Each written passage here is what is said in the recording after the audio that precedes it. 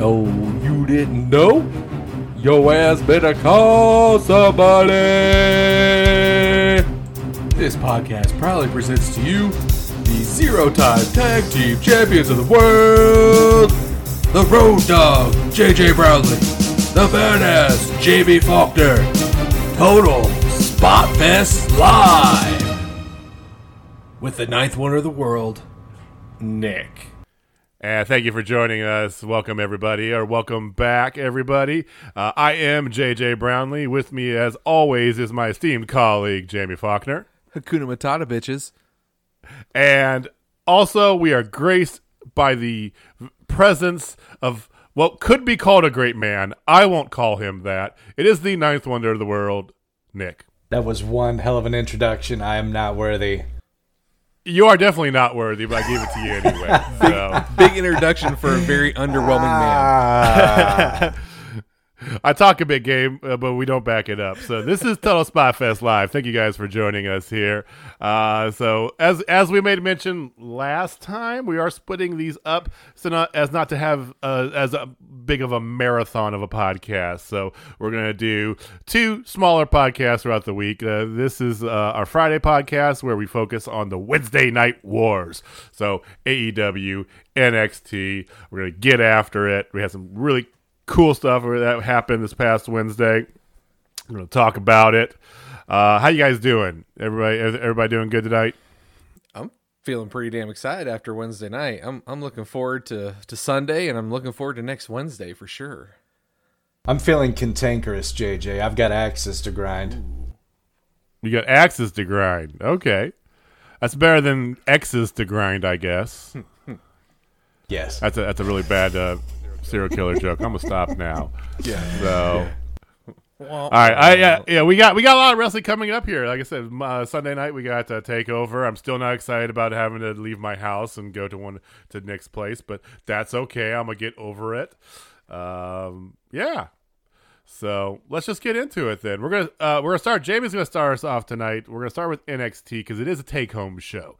So we have take-home shows. We like to kind of get that first because they usually are the cream of the crop, from your weekly fare.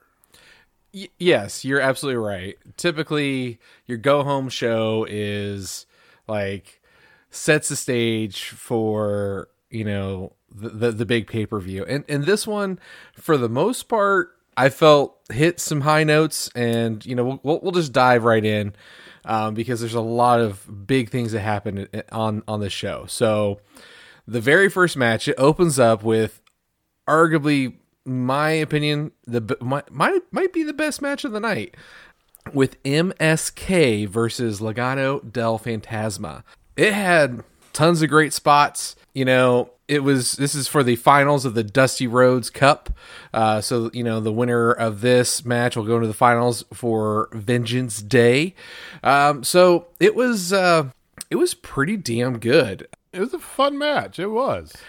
There's some good spots in it. My personal favorite spot was towards the end when Legado del Fantasma, they had I don't remember. I don't know their names right now. I think it was Joaquin Wilde. Joaquin Wilde and Raul Mendoza. Yeah, I think they had Joaquin Wilde on their backs, and one of the guys jumped from the corner and then did a coup de grace, basically on the back, on the back of the guy who's on somebody's shoulders, and then did a 450 splash onto Wesley.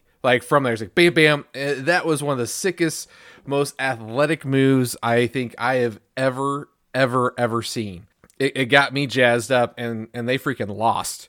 MSK, aka the Rascals. Yeah, Rascals. They did good. I don't necessarily get them yet, but hey, whatever, Like I said last time, their shtick is kind of weird by themselves, right? They need a mouthpiece. Yes. Oh God, yes. Their mic skills are. Woo! Yeah, they're Lance Storm. All work in the ring and no mic skills.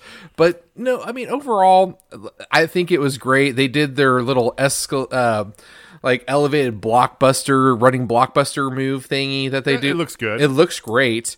So they end up getting the win. So they advanced to the finals of the Dusty Rhodes Classic, the Dusty Cup. Right after that, Scarlett entered William Regal's office and made it clear that they need to have a match between Karrion Kross and Santos Escobar next week. Not on Vengeance Day, but next week. So they made that happen after that. I do like how you said she made it clear, because as much as I love Scarlett, and I think she's fantastic, I still miss her wrestling. Mm-hmm. She doesn't really speak in sentences when she's in her Scarlett, Angel of Doom, if you will, character. So I found it it was a little bit awkward in a great way. It was pleasantly uncomfortable. That's what I'm getting at. Yeah. I mean, Nick, do you have a thought? Is this one of your axes to grind? It wasn't an axe. I was kind of, I wasn't uncomfortable. I wasn't impressed. Were you wanting to be uncomfortable? Because it feels like this has been a great moment for that. I got some other axes to grind. This one was just kind of, it was just something that happened at the beginning of the show. He's going to leave little Scarlett where she is. Yeah. So that sounded bad. It's just something that happened at the beginning of the show. Okay. It definitely was a thing. Okay. So after that, come back from commercial. Now it's time for Xia Li with Bo and Tian Sha. I'm probably murdering that, and I apologize. And they're going against Cora Jade, aka Elena Black, Zelo Pro, Journey Pro KC alum, and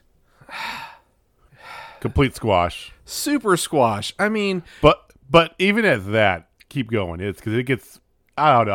I have things to say about this. Yeah, I think yes, we need to talk about this because I love Xia Li. I think I love her. Like, she is built like a brick shit house. She looks like she can whoop anybody's ass. Like, her quads are just a thing to be desired by anybody, and she looks like she should be able to kick her ass, and she did. And it looked, her moves looks decent. And then freaking Casey Catanzaro and Caden Carter come out and try to distract her. Then they're yelling at Tian Sha, and then Xia's like, oh, they didn't mean it. No, this will never happen again, blah, blah, blah. And that Bo guy comes over and she starts strangling the Bo guy. I don't get it. And then the whole thing was just weird because Casey Catanzaro and Caden Carter come out because they're friends with her now. When did that happen? Because the only time I've ever seen you guys interact with Xia Li before or after the whole Chinese triad debacle thing was when she was squashing you guys before. So but whatever, they come out because they're concerned, and they're sitting there by ringside, and then they end up pleading with this Chinese ghost woman demon. I don't know. I am still so confused about what the hell that is. That for 2 weeks there was an old cigarette smoking triad dude there, and now there's this chick with the paint and the metal mask, and she I don't know. It's the Grudge. Ooh, it kind of is. Yeah, it's Chinese Grudge. Chinese Grudge. I will say it's nice that Xia Li, when she does her little embellishment before she comes in the ring, after she takes off her Street Fighter 2 hat, hands it to Bo dressed as Neo from The Matrix. It is nice that this week she had an actual sword and not a dagger, because doing that dance with a dagger was really weird. Yeah. So positive that came out of it. Lee continues to look incredibly strong and dominant. Oh yeah, I like that. Negative, I have no clue what the hell is going on with it. It's the first time you hear. The first time you ever heard the Misfits. I don't know if you guys are big Misfits fans, but the first time you ever heard it, you don't know, because you didn't, maybe you weren't into punk or whatever, but it's I don't know if I like this. This is just making me feel uncomfortable and weird. But then the more you watch, the more you listen to it, the more you fell in love with it. And me, I'm a Misfits guy. But, it's just one of those weird things that the very first time you hear something, you're I don't know if I like this. But the problem is, this is the third time we see it, and I still have that feeling. So that's a very interesting take on that, Jamie, for a couple of reasons. Number one, whenever I've had that feeling that you're describing, specifically when we're talking wrestling, it has always turned out to where it was something that I absolutely loved. Thinking of like the Firefly Funhouse. Right. I mean, there's a whole bunch of things like that where you're like, this is really goofy and I don't understand it. And then next thing you know, you're like, this is the best thing ever. But to the latter part of your point, it should have developed by now. And so I think what's happening, and this is just speculation, there's no proof behind it, I don't think they know what's going on. I think they came up with some creepy, cool-looking imagery, and they're like, okay, now we need a story, and nobody has any ideas anymore. It's just, this is something we thought looked cool and creepy and dark, and now we don't know what to do with it. Well, I think you were right what you said last week, that they abandoned the whole Triad Mafia angle because someone's like, hey, this is not a good idea. I get it, But I'm with you. I just want to know what the hell is going on. I don't understand it. I just don't understand it at all. Is this person controlling them? Is she training them? Is she the spirit of them? Right. I just want to know what's going on, and the whole Canzaro and Carter thing. That's fine.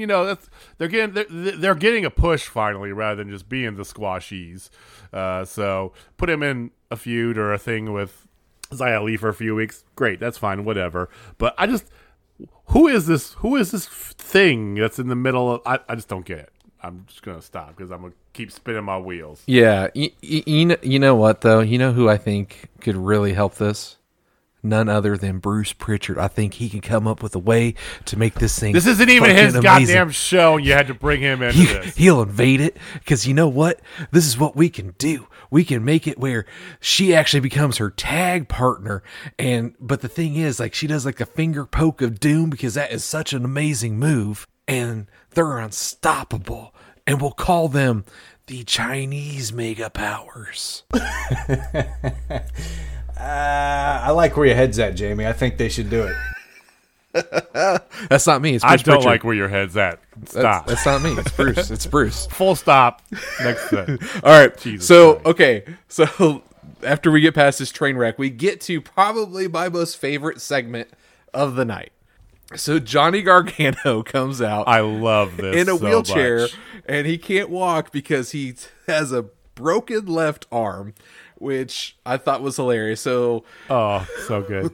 so he starts just whining about how he can't do anything and he's going to need time to heal. Then here comes Sir William Regal, comes right out and goes, he just basically calls bullshit. And I love the fact that he just straight up just did. Because he's like, well, if you look at this, it says R for right. And he's like, and you broke your left arm. You said you broke your left arm.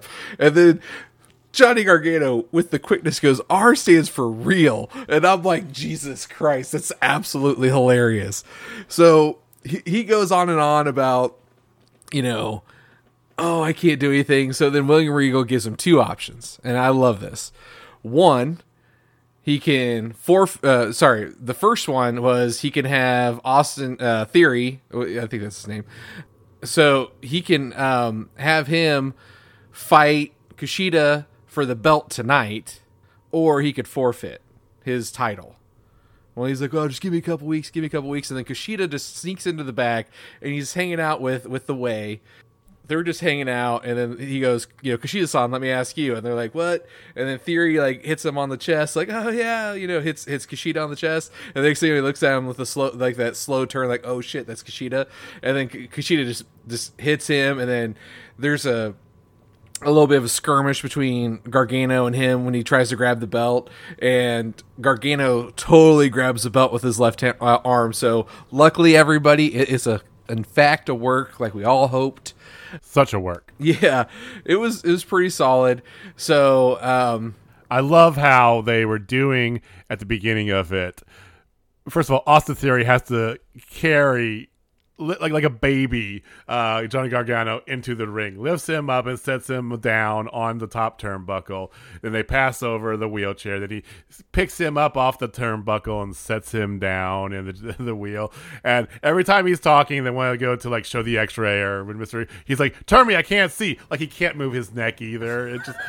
Yeah. It was masterful. I love the childlike qualities that Theory and Indy Hartwell are doing as well. It was so good. It was, Johnny is special. He's gotten so good on his mic skills and his shtick. Like this whole like way thing, I love it even more every week. If I may piggyback on that, JJ, one thing about Johnny Gargano that I love and always have liked about him, but it just kind of gets better and better, is can you guys remember when Johnny Gargano was a babyface and how good he was at that? Oh, yeah. I mean, technically as a wrestler, he was amazing, still is, but he was great as a babyface. And then when it became the Black Hearts, still nailed it. And he's still nailing it now. He is just all the way around as solid as it gets. Big fan. Yeah, some of his early criticisms were about his related to really his mic skills and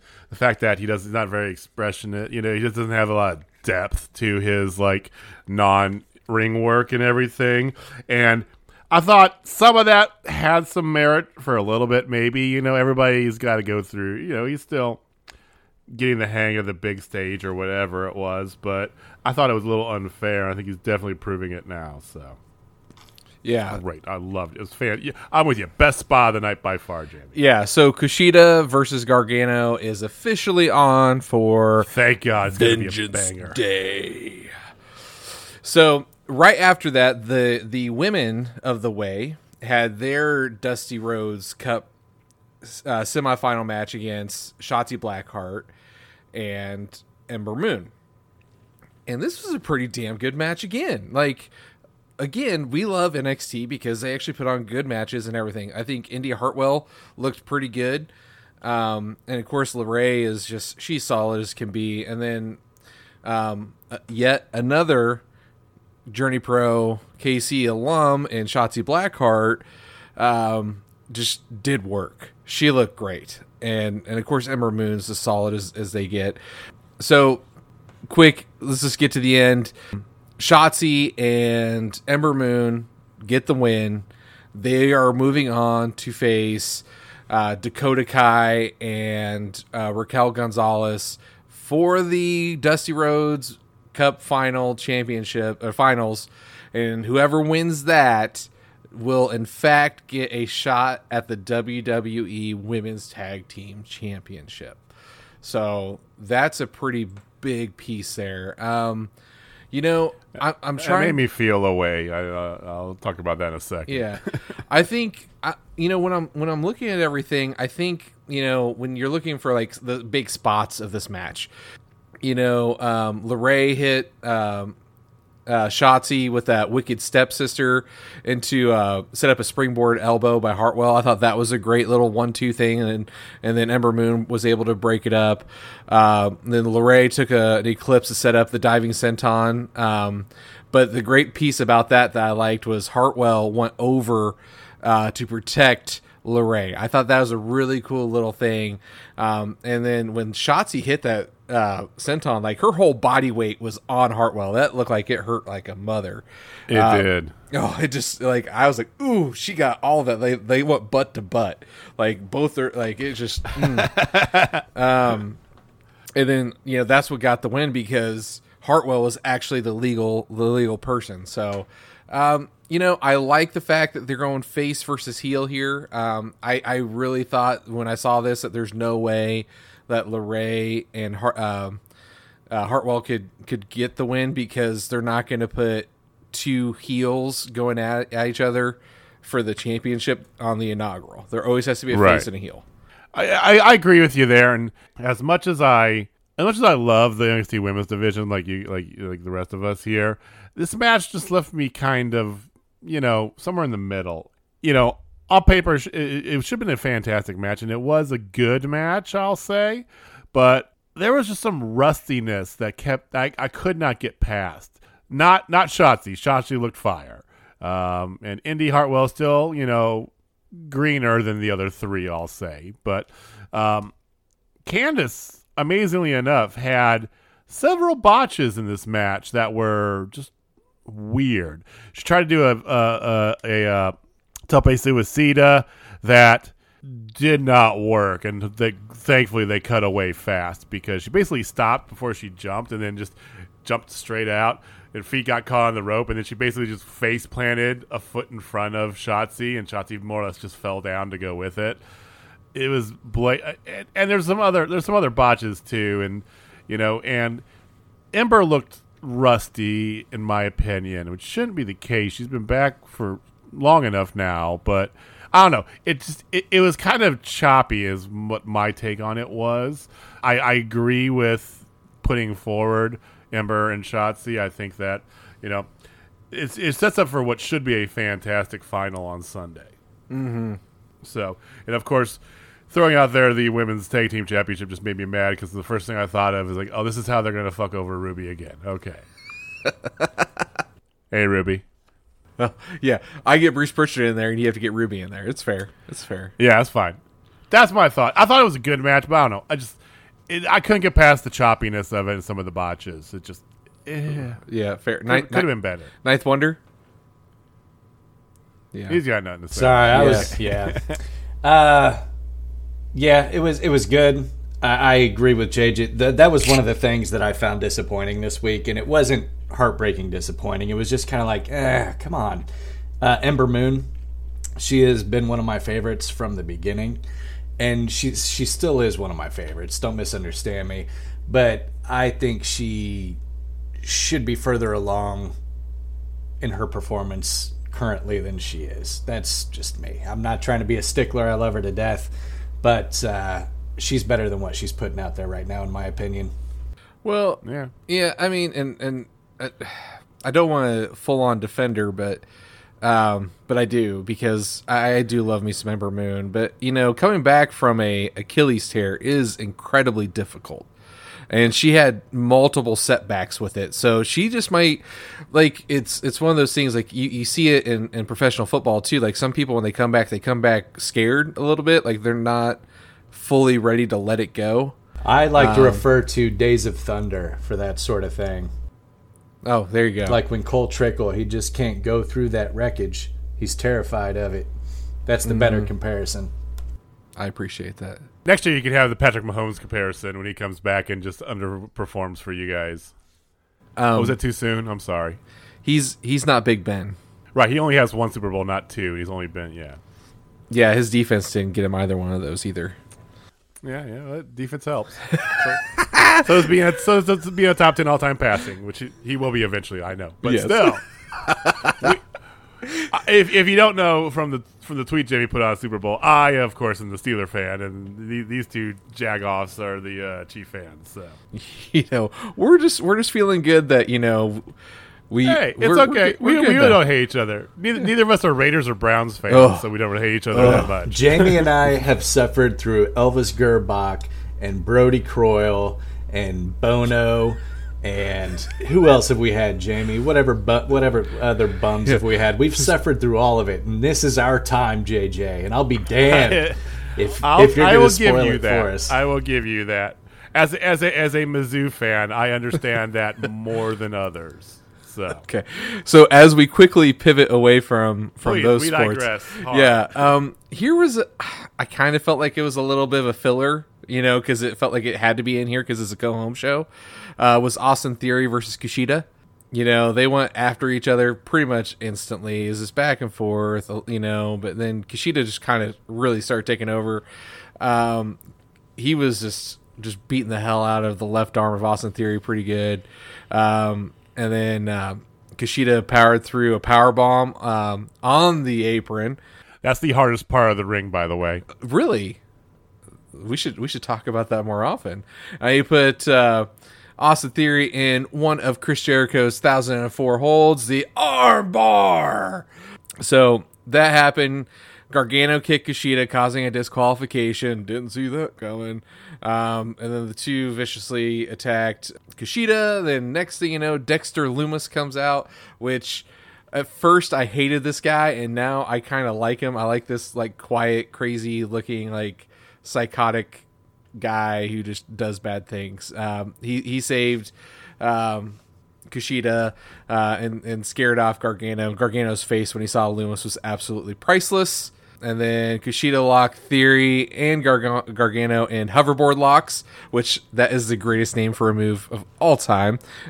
This Back to the Future stick is great. Like Yeah. I loved it, then I hated that he was still doing it after like 2 weeks, and now I love it again. Yeah. And then Loomis put Theory to sleep. That was that match. I thought this was a filler, but I loved this filler because Austin Theory, like I talked about last week, I think he's got a bright future because he just looks he's perfectly placed back in NXT with Gargano. He can do the comedy shtick as being like the Gargano's son, the idiot, son or whatever of their family. The ending there where basically is like Theory falls down outside the ring and gets dragged under by Loomis, and Johnny has no idea what happened, so he's like reaching under the ring, and he grabs 2 arms and pulls out somebody, and lo and behold, it's Loomis, and then that scares him off, and then Theory comes out from under the ring, and he goes to grab onto Loomis, who he thinks is Gargano, and then Loomis turns around and he freaks out, and it ends with them both getting submitted. Theory by Loomis and Gargano by Kushida, with Gargano and Theory like reaching out and holding hands while they're getting submitted by the other people. I thought this was fantastic. It just continued on with the Gargano angle. I loved it. I thought it was more than filler. Personally, I loved it. That's why we have these difference of opinions. To each his own. Exactly. Nick, I like the wrestling. Kushida's good on a technical side, so I enjoy watching him. And I thought Theory did a great job keeping up with him. The ending was okay. It was comical. I'm good with it. I'll allow it. I'll allow. Yeah. Okay. So that was great. Now we get to something I thought was a complete like the hell is this? And Cameron Grimes. Woo! Yeah, I never was a big fan of him. Period. Really? No, I just don't like his shtick at all. And maybe it's because I don't pay enough attention to it, because I think, honestly, like, I'm more AEW than NXT. I just self-admittedly. I pay more attention to AEW and, like, kind of, like, not necessarily follow NXT as hard. But, he just annoys me, honestly. And then this whole thing when he drives up in a Lamborghini, giving away a whole bunch of money because he struck it big with investing in GameStop and Dogecoin. I was like, Jesus Christ. Really, I loved this beyond belief. I thought it was fantastic. I'm in between. Like, it's one of those things where I see him and I'm like, I should like this guy. Like, he has all the makings of someone I would like. He's got the mat skills, but for sure. He doesn't. I'm with Jamie though. He doesn't deliver for me. Like he on paper, it all adds up, but in reality, it just doesn't come through for me. I think that's why I like him, because he's such a polarizing figure. Like live shows hate him. He gets booed his ass off. And I think that's fantastic because he's got mat skills that make you stand up no matter what you think and be like, oh, damn, he can go. Yeah. So I think it's great that there's this guy that's just hateable. He's just a terrible character, but he's so good at being terrible. And he pulled up in this Lamborghini, and it proved it was him. And I was like, "Oh God, please tell me he did like this is gonna be a shtick on GameStop and dog coin, as he referred it to, not Doge, but dog coin." And it was, and that was just I thought it was great and timely. I understand what you guys are saying. He's very polarizing, but that I think is why I like him so much. I don't hate him. You're not going to kiss his grits, in other words. No, That's his new I do phrase, like he does have wrestling skills. I am all he's so great good. Like that. So I haven't given up on him. But well, let's see what they do with this here. They took him off for a little bit, got a little bit of a break, and so how are they going to kind of, position him? Because he positioned him well at first, and he wasn't getting the pop they wanted when there was live crowds, so he became more of a comedy act. So let's see how they kind of go with this now. Yeah, I think the big thing that really pissed me off about this is I bought AMC stock, so I was a part of the whole stonk, Wall Street Bets thing, and I'm still holding. like everybody else should be doing, holding. If you're on Wall Street Bets, you hold. And he sold. He sold out. He's not true. He's not with us. That pisses me off. He's a sellout. Yeah. You're there to make money. That's what you do with stocks, make money. Well, yeah, but you hold to screw the hedge funds, man. That's right. Sure. Don't you read Reddit? I'm sorry. If I had like remember like a couple years ago when Bitcoin blew out of nowhere to like just like stupid fucking levels, and it was like, oh, you should keep holding. I was like, bullshit. If I had any Bitcoin, I would have sell. Give me my $6 million or whatever it was. Get the fuck out. That's me. I'm also not a financial advisor, so please don't listen to a damn thing I say. Yeah. Don't listen to me either. But all right, so let's get to the final match of the night for NXT. It is the second semifinal match of the men's Dusty Classic of Thatcher and Tommaso, aka the NXT Mega Powers, God versus damn it, Bruce. versus the Grizzled Young Veterans. So the Grizzled Young Veterans, I like them because I hate them. Does that make you know what I'm saying? Everything you said about Cameron Grimes, I'm going to flip back and turn it around and point to the Grizzled Young Veterans for me and say that. Nah, whatever. I could do without them.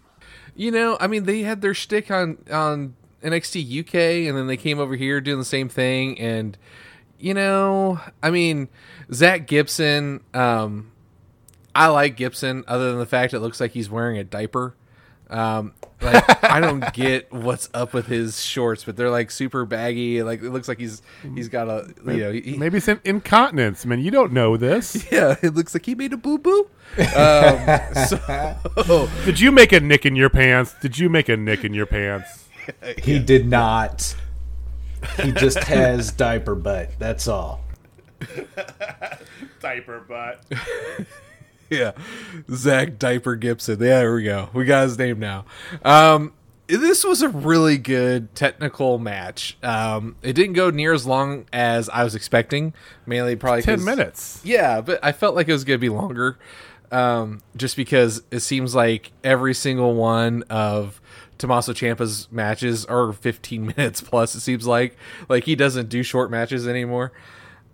But it was really good. Let's just get to the result. Let me go through some of it. The result was, in surprising fashion, the Grizzled Young Veterans actually did beat the NXT Mega Powers of Ciampa and Thatcher. So, totally, you know, I think Bruce Pritchard's crying himself to sleep since then, because you know that was his team that he created, actually. So. Yeah, looks like the Brits are going against MSK in the finals at Vengeance Day, which is very interesting. I'm not huge on the Grizzled Young Veterans, although I will give them their due as mat performers. Yeah, like it's much like Cameron Grimes. I just don't like their shtick. I don't like their whole like stutter. I don't get the whole grizzled. Yeah, I don't get that. Maybe that's a British thing. Tony the I just Tiger. understand. It's Frosted Flakes. I don't get. Sure. I don't know. Every time he says it, it's like nails on a chalkboard to me for whatever reason. I can't explain it. I like them in the ring, though. They're good in the ring. So this will be very interesting. This is not what you would think of when you look at Undisputed Era, Tommaso Ciampa. You know, who's going to be in the final? The people, the Rascals from Impact, and these Brits from WWE or NXT UK. I don't like. That's cool. I don't like the Grizzled Young Veterans, but I do like this scenario for the simple reason I was not expecting it. And I don't like the redundance of a lot of these matches. So as much as I love Ciampa, and as much as I dislike these guys, I welcome it for the simple sake of variety, and I want to see what they can do. Yeah, because honestly, a year ago, you know, we already knew Undisputed Era was going to be in the finals. Like, we just knew, you know, and then for them to lose in, honestly, a great freaking match against, the angry faces, as some people are calling them on internet, but I like to call them as the NXT Mega Powers. I thought that was great. I thought that was a swerve that no one saw coming. And, I really appreciate that they're going outside the box. Because if anything that we all know, on Mondays and Fridays, they live inside this one-dimensional box. The box is getting smaller by every week, oh, too. Jesus. We're not getting on it. No, this is good wrestling night. Yeah. Good wrestling. So, but that's why I'm bringing it up, because it's so different from the rest of the brand. I'm looking forward to the finals. I'm just going to call it out. It's going to be interesting. MSK, the few matches I have watched of them, they're impressive. They do need a mic guy. They do need a manager type person, or something like that. Leader. These grizzled young veterans, they need better ring attire. Or change Zach Gibson's diaper, whatever it may be. But they're pretty cool. They did do a Doomsday device, which, I'm a LOD guy from back in the day, so you're always going to get me to perk up when I see a Doomsday device. So the original 3D. So yeah, that's my thoughts on that. Hit us up on Twitter. Let us know what you think. Who's going to win the men's day Dusty Cup Classic? Is it going to be hashtag diaper butt or hashtag no mic skills? What you got? Yes, and if you don't know, which you should already, our Twitter handle is at Total Spot Fest. At Total Spot Fest is on Twitter. You can message us. We will respond. We have no problem in getting back to you. We love hearing your thoughts. And you know what? We'll give you a shout out. I don't even care. If somebody gives us a good thing, we'll talk about it. So, before I close on this, Nick, is there anything else? Because I wanted to go over the card for Vengeance Day. I'm ready to go. Let's keep rolling. All right. So here is the official card for Vengeance Day, and we'll be going over this on our Wednesday podcast. So be on the lookout for that. So the women's Dusty final of Raquel Gonzalez and Dakota Kai versus Shotzi Blackheart and Ember Moon. The men's, as we just talked about, will be MSK and the Grizzled Young Veterans. Then we have a triple threat for the NXT Women's title and Toni Storm, Mercedes Martinez, and Io Shirai. The North American title, which I have a sneaking suspicion it's going to change hands to between Kushida and Johnny Gargano. And another one I feel like might have something happen to it as well, between Pete Dunne and Finn Balor. It's a solid-ass card. So it's a pretty stat card, and there's some definite potential bangers out there. So I would like to do this, guys. What match do you think is going to steal the show? Oh, I'm all on board for Gargano Kushida. That's going to be just fire through the roof. I'm 100% convinced. There's some other ones I think are going to be fantastic too, and I might be surprised, but my money is on Kushida Gargano. I'm with you there, JJ. I was trying to find something different to talk about, but it's just kind of a. You can agree. It's fine. No. It's a no-brainer. Those guys are so good. Yeah. I'm looking forward to the women's matches because I love Toni Storm. I love Io Shirai. But and Mercedes, that match could be something special too. I have high expectations for that, but I'm with you, JJ. So I agree. I think Kushida and Gargano has it just looks like it's going to steal the show. But my money is actually going to be on that triple threat of Toni Storm, Mercedes Martinez, and Io Shirai. Okay. I think it has got sleeper qualities all over it. I know we're going to see some great spots from Io. Mercedes is going to probably put somebody through a table or something. There's lots of good things that could easily happen. It's got the makings. Remember a few takeovers ago when for the North American title, it was Damian Priest versus Gargano versus who was Thick Boy? What's his face? Dream? Bronson Reed. Yeah, Bronson Reed. Yeah. Yeah, I don't know if but that was to me. It was like that match ended up being just like, oh my god, spot fest. So I think that this, because of the difference in the women, Martinez is bigger and kind of more of a striker, and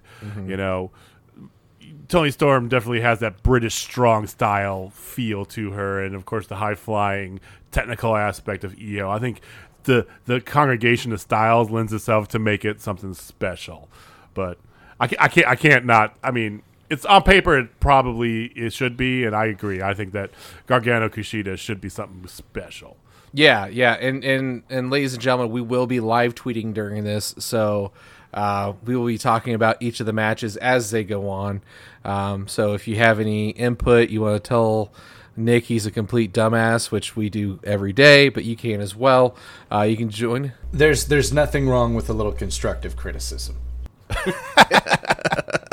So, all right, that is NXT. Now it is time to go over AEW's Dynamite, and JJ, would you please let me go take over that. Yeah. So Dynamite this past week. Now we were talking earlier before we were on, and Dynamite has the enviable problem of that every show can't be as ridiculous as the show before. You know, if you set the bar at a 10, you're not going to hit it every time. So while some out there might think that this wasn't the greatest Dynamite, I thought it was fantastic.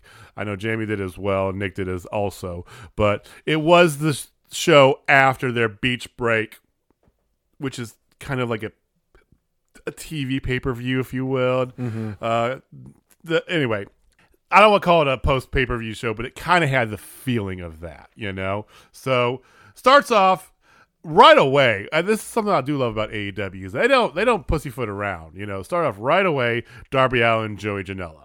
And it was a surprise of a match. We were talking trash on Joey last week, and we still will because he is a trash person. But Shota boy. The match was good, and it's probably the best I say that Joey Janela has looked in the ring in AEW since that no disqualification match he had against Moxley, where he got his feet driven into tacks. It was mostly a technical match too, which surprised the crap out of me with these two. So pretty good match. Darby, of course, retained at the end of it. Not a big surprise there. They're not going to give Joey Janela a belt. Let's be real. But it was a pretty good match overall, I thought. After that, we got into promos. And the first hour of the show, actually throughout the whole show, there was a lot more. If there felt like there was a lot more promos than usual, you'd be right. I know AEW, when they first came on, they were so intent on being the wrestling fans show that they had no promos hardly at all. And they got some grief for that. Yeah, it's good, but as a TV show, you got to have some back and forth. I felt like this might have been a little heavy on the promos, but they all served a good purpose, so I wasn't angry or mad about that. So the first one was Moxley doing a quick promo, talking about Kenta and their IWGP match they have on the 26th of this month for a New Japan show. Then next, Sammy Guevara is confronted by MJF. They're in the inner circle locker room. And Sammy goes to confront MJF and tells everybody to leave except for the cameraman because he wants to tape this. And tells MJF that he knows what he's doing. He gets his shtick. He's trying to take over the inner circle, which, as we all know, is blatantly obvious to anybody who's not Chris Jericho. I mean, it's so blatantly obvious. But he calls him on it, and of course, MJF, being the great mikesman he is, he works it, tries to turn it into a shoot of some sort, and then he's trying to record Sammy on his phone. Sammy destroys his phone, then punches him in the dick, and that was fun because it was not meant to be, but he definitely punched him in the dick. Yeah, I loved this segment because it planted a lot of good seeds. I think this has been coming to a head for a while, and throwing the phone and then just straight punching him in the dick was just a beautiful move. Just because, like, we're big MJF fans in our house, and like he was in full MJF mode, super asshole, and just he might be the best manipulator talker like I've heard since young Jericho. Like no bullshit. Like the way he can spin things and say things, and it's so arrogant, and it's believable, which is the best part about him. Like, yeah, I enjoyed this little segment a ton. The one thing I'll say is, though, it does kind of pigeonhole him a little bit. He's the slimy heel. He really can't go anywhere else. It's going to take major change for him to be believable as anything other than just like the worst person in the room. I'm glad you said that, JJ, because they are definitely at a crossroads, and by they, I mean MJF and Chris Jericho. They are both fantastic heels, but they're already at that point, and I predict that within the next month or two, I bet sooner rather than later, one of them's going to do a face turn. Well, it'll be Jericho, of course. It will be Jericho. I honestly think the only way that MJF would ever turn if they found some way to get his mother to show up on the show and tell him he's being a complete dick and he's changed his ways. That would be awesome. But even at that, I still wouldn't believe it. He's done. It's not a bad thing, but he's dug such a hole as being the heel. I don't think he can. It's gonna take, like I said, monumental. Stay with me. To get him Stay out with of me, that, JJ. so. Stay with me. All right. Let's say that MJF does a face turn because he comes to sees the error of his ways, and he overcompensates by being super sweet to everybody, but everybody tells him to go fuck himself. Okay, and so he has to suffer through it. Let's just call it for 4 or 5 weeks, and then he just says to hell with it, and then we get the old MJF back, and we're just excited for it, and he's worse than ever. Like a guy that gets hit on the head, get kicked in the head by a mule and doesn't know where he's at, and goes a complete 180, and then comes to his senses and says, "F you guys, back to the absolutely." Okay. I would take that, but this is actually setting up for something later on in the night. So right after that, we get another match. We get Cesar Bononi, who I can't remember. I didn't bother looking this up, but I can't remember what his name was. He was recently let go as part of WWE's cuts from. He was in NXT. He was teamed with Pretty Peter Avalon, who I'm going to talk about in a second here, because, yes, versus Cody Rhodes with Lee Johnson, who is part of the Nightmare Family. Nightmare Family is like a pack of bunnies in the woods. They are just multiplying exponentially. If you follow any of them on Twitter, you would have seen this week there was like 6 people who are now part of the Nightmare Family. It's like, Jesus Christ, who's not in the Nightmare Family? But I digress. The match itself, real short, sweet to the point. There was a little nod at the very beginning. Arn Anderson's son was in the front row. Looks like a young Ole Anderson. It's crazy weird. It was like a weird hybrid of Ole and Arn together. So definitely not Milkman's son. You can't claim that.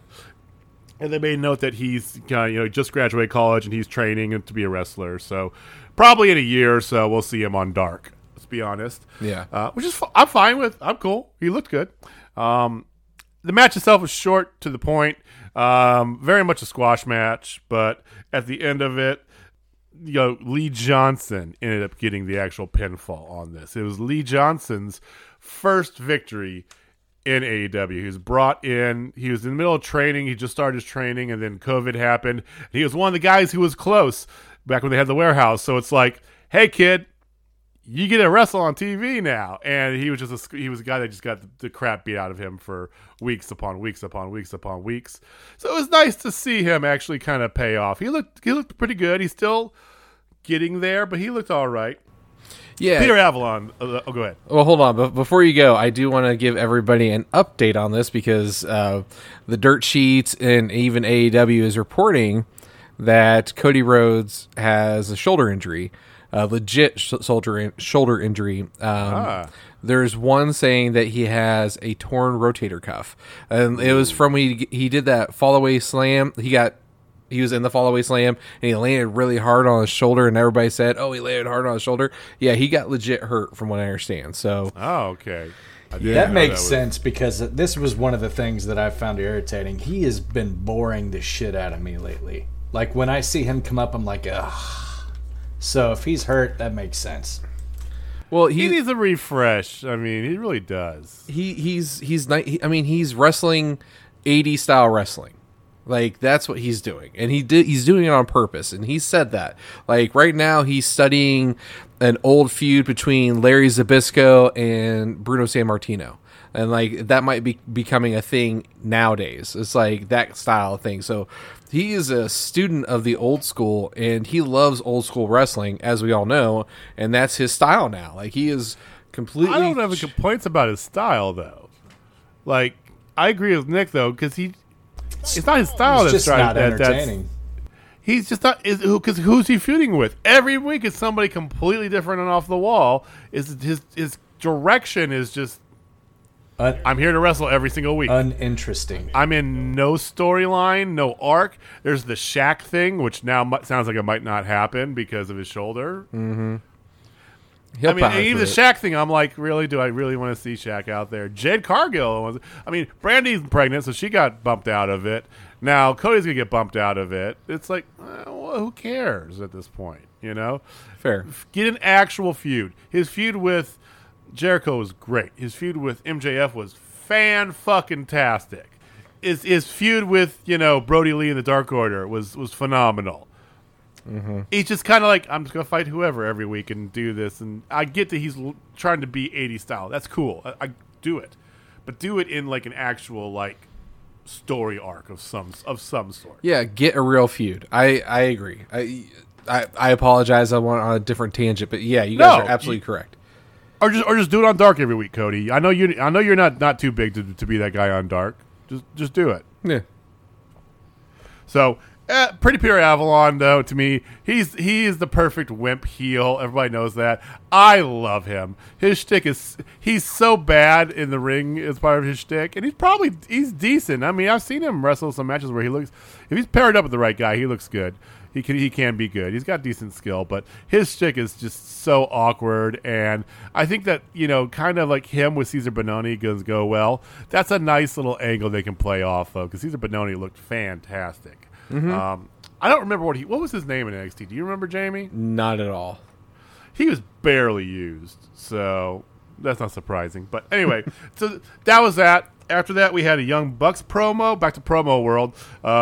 A Young Bucks promo where the Good Brothers came out. It was the exact same promo they did in a different variation that opened being the Elite this past week. So that was a thing. But it was them doing hey, you guys screwed us. We were going to do this, and we won. We would do against you guys at Revolution, title versus title. And the Bucks and the Good Brothers were like, well, we were just trying to mess with Private Party, and we're sorry. And Smith's some whiz and Too Sweet and whatever. It's the exact same thing that they did on Being the Elite, so I was like, okay, whatever, guys. I feel like they need to shit or get off the pot with this whole Young Bucks turning on the rest of the Bullet Club. Yeah, it's getting annoying. Yeah, it's like everybody else is on a direct path. Kenny Omega, the Good Brothers, Young Bucks. Either you're with them or you're not. Just stop playing this toe the line crap. They don't know what to do. They're lost.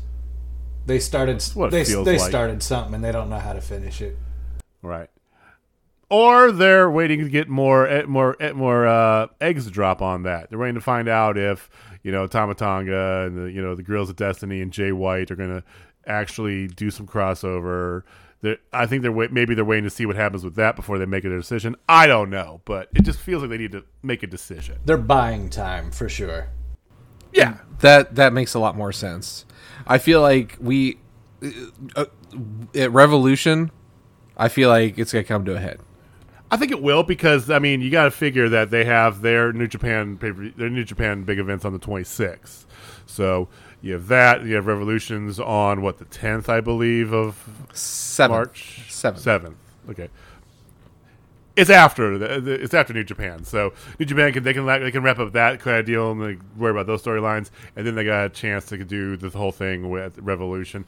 I would not be surprised if, now that the Forbidden Door is open, and that just sounds so dirty. I love it. Did your phone ring? Sorry about that. It won't. Damn it, Nick! It won't happen again. Jesus Christ, Nick! This fucking guy. Can't take him anywhere.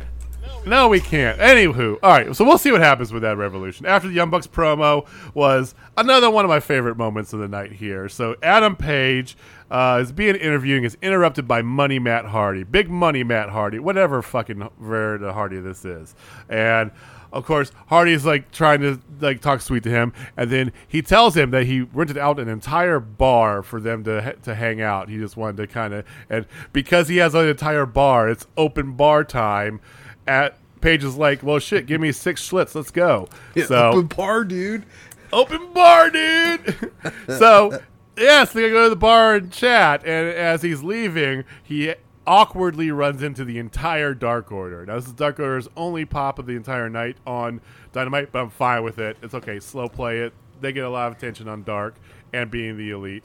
And, you know, I think that it's better to set up a story than just to throw them out there willy-nilly. So they awkwardly went into them, and he has got to kind of go through the Dark Order very apologetically. So they're keeping this in play. I think it's great.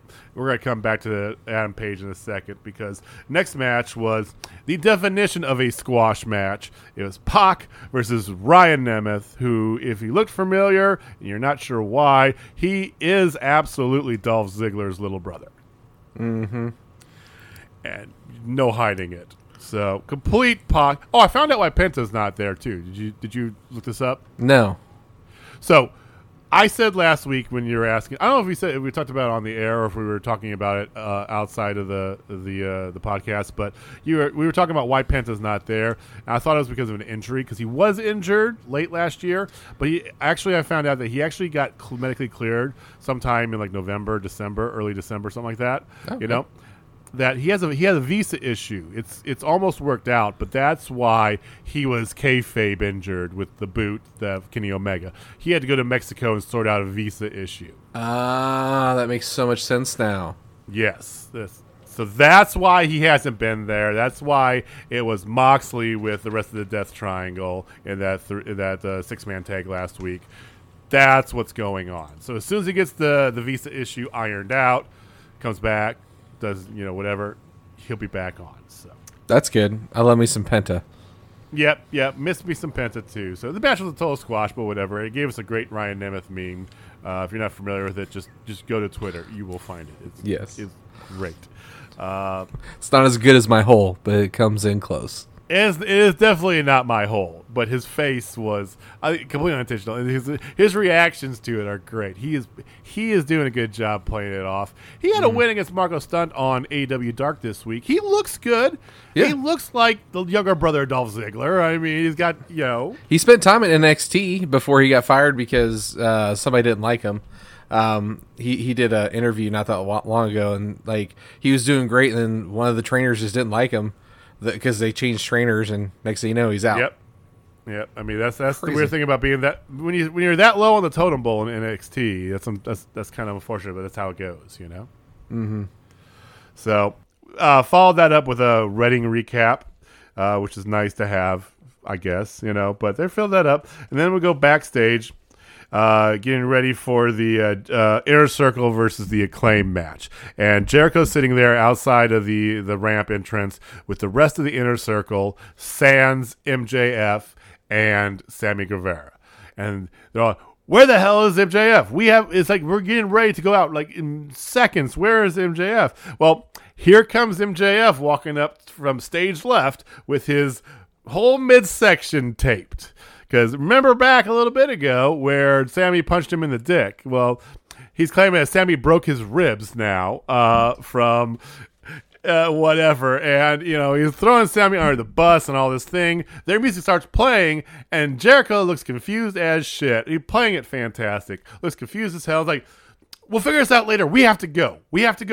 No, we're going. So they walk out begrudgingly for MJF, who's...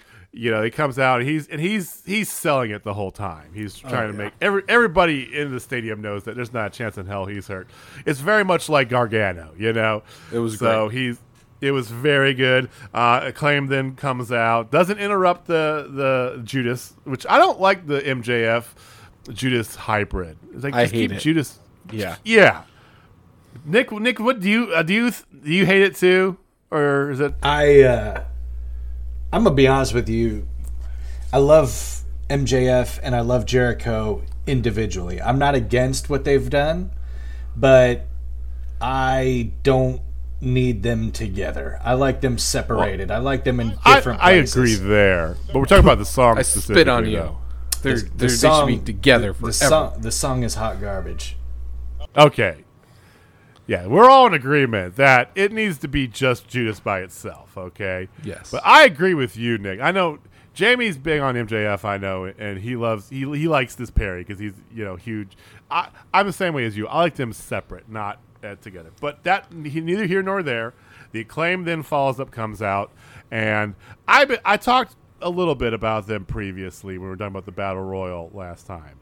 And I truly believe the Acclaim is one of those future great tag teams. When I look at the young tag teams that they have there, and I made the bold claim last week, if you haven't heard it, go check out some of our other podcasts. You can skip ahead to those sections. You listen to me rave on about these guys because I think that there's actually more, but there's 3 specific tag teams that I think can be the cornerstone of the next 20 years of tag team wrestling if they all stay together in the same promotion. Mm-hmm. Very much similar to the Hardy Boys, Christian and Edge, and the Dudleys. And when I think about that, I see these guys, and they just scream New Age Dudley Boys to me. You've got the quiet bruiser guy in Bowens, and then you got the guy who's got very good skill but is a wizard on the mic in Max Caster. Dude, I am very impressed with these guys. Their in-ring work is, they're still considerably green, but it is good. Like, it is very just good. Damn. And this match, I enjoyed the shit out of them in this match. I mean, to your guys' point that the Jerichoholics is what I'm calling them, separate is better, but you know what? No. I think they did fine because of MJF selling. But no, I really like this Acclaim team, and I'm right there with you. I think 10 years from now, they are going to be the young Bucks in 10 years. Right. But I think, in my opinion, they don't need to change their shtick at all. They have it perfect right now. Just work on, keep getting better, keep getting, especially for Balance a little bit too. He needs a little more definition, I think, So keep hitting the gem, keep hitting the ropes, keep getting better, adding some stuff to your skill set. I see these guys as they could be it. And I truly believe, like I said, every time they come out, they just scream to me New Age Dudley Boys. And that's a compliment beyond compliment for those of you who are not familiar with them. Hi, welcome to wrestling, because you definitely need to be. It was a good match. It was very well done back and forth. MJF kept selling the hell out of the whole hurt angle. Aubrey Edwards was the referee, who by far favorite referee in the game, and she could sell. She does a great job selling. And there's a moment where MJF was in an abdominal stretch with Max Caster, even though he had broken ribs apparently, and he kept reaching back whenever she wasn't looking and grabbing Jericho's arm, and then they'd tuck it away as soon as she turned to look at it, and do 3 or 4 times, and then they do it again, and she goes to the other side, and they just keep going and holding on to it, so she high kicks their legs out of the way. And so love Aubrey Edwards. She's good at these types of matches too, with the big personalities. She fits really well with them. Yeah. Shivani's heat towards MJF was fantastic too. Yeah, I love it. He loathes him, or at least kayfabe loathes him. Either way, it's great. It's great. Air Circle gets the win, of course, and then after the win's over, here's where we circle back, because here comes Sammy Guevara. So Sammy Guevara comes out, and real quickly, I appreciate this, real quick, to the point, tells Jericho, I told you, if he ever did one more thing, I'm out. Well, I'm out. I don't get it, Sammy. What are you saying? He said, I quit the Inner Circle. He just storms off. Oh, that was just a mic drop and run. That was surprisingly. Yeah. Wow. So two things for this that got me. One, Sammy came out to his old music. Music. Right. And then 2, fucking MJF's face when he said he quit was the highlight for me, because he just looked right at the camera, had the shit-eating grin on his face, yep, I got what I wanted. It was oh my God. This is the best thing ever, because those two are going to feud, and that feud is going to be a future feud too. Like that's the way I feel about this. We've talked about that before we started doing this podcast. That MJF, Sammy Guevara, and Jungle Boy are going to be like the next 15 years, 20 years, of AEW. If they're always going to have heat towards each other. Like those three, it's going to be great. Those three are going to be the New Age, Rock, Stone Cold, Triple H-esque. Obviously not to that level. I don't think anybody can ever get that lightning in the bottle ever again. But those are going to be the guys who they have carry the potential, especially. Because you remember, like one of his first real big singles matches, Jungle Boy, was against MJF, and it was stellar. It was a banger. And we know that Jurassic Express is not the end all be all for him. He's a little bit further behind developmentally than Guevara and MJF are. So it's going to be fantastic for the next several years. So after that's all said and done, we cut to Hangman Page and Hardy in the bar. This is great. This is by Nick's already shaking his head at me. Okay, I love this, and I'll tell you why. Then Nick can bitch and whine all he wants. So they're in the bar, and they're just doing shot after shot, and Hardy keeps doing the whole I'm taking a shot, but he turns and dumps it over the side of the bar, so he's not actually drinking it. And Hangman's just getting shit faced, right? And Hardy's like, okay, I understand you don't want to be a tag, but singles, you should be a world champion. So he gives him the same shtick pitch he gave Private Party, basically, and says that he can just for a minute 30%, he can be the manager and get him all that he wants and make him a billionaire and bullshit, all this stuff. So Hangman's like, that sounds great. Well, does it? Great. I have a contract here. So he pulls out the contract, puts it down. Hangman's like, gives Hangman a pen, and then Hardy turns and says, see, Mr. Cameraman, this is why I wanted to have you here to document this, because when he gets sobers up, he's not going to remember all this. And while he's telling this to the cameraman, here's Hangman taking that contract, throwing it off to his left, and pulling out a different contract out of his coat pocket and signing that, handing that over to Hardy, and then just smiling with a shit-eating grin after Hardy leaves. I thought it was great. I really want to see where this goes. So what did you hate so much about this, Nick? You just kept shaking your head at me. What didn't I hate about this, JJ? I hate Big Money Matt Hardy. I can't stand it. Now, what I said earlier about variety, that is typically good by me. This is one of those exceptions where I'm just like, no, you should have just continued to do what you were doing before. This is awful. This is just trash. And it's not going anywhere. It's going to be like this for a while. I don't like it. Adam Page, he's boring to me. I don't know. There's nothing really to add to that. He bores me. Okay. So there's nothing for me in this. That's fine. If it works for other people, I don't begrudge him it, and I'll try not to ruin it for him. But it has nothing for me. I'm of the camp that Adam .08 Page is going to be a part of the Dark Order at some point, and I think this is the slow burn in order to get it there. And the drunken one, yes, the drunken one .08 will be his name for sure, or his number. But I think the redeeming thing about this whole thing, if you guys are not watching Being the Elite, you need to do yourself a favor, catch up, watch Being the Elite, because they all shit on Five.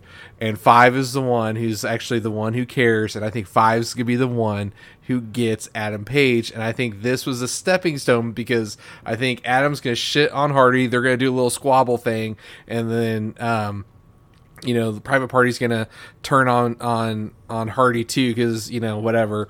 But I feel like this is going to be the time for the Dark Order to come in there and make the save. That's my guess about this whole thing. I really want to know what that contract said, just because I think it's slapstick fun, and that's the way I'm looking at it. I'm not looking at it for anything else. And all this, this whole thing is about Page. It's not about Hardy at all. Hardy is a tool in the execution of this story arc. I agree with Jamie almost 100% on this. I think that this is all about that slow burn back into the Dark Order. I think they're going to accelerate it. I think that maybe as early as Revolution, probably not. Probably next Double or Nothing, because maybe hopefully before then, but they'll get to the point where he'll actually join the Dark Order and lead the Dark Order. We said this after Brody Lee, John Huber, God rest his soul, passed away. It's like, what are they going to do for direction wise?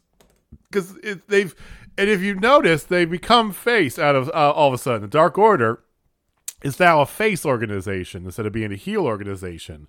So. But they still don't really have a leader. Johnny Hungy is not the leader for me.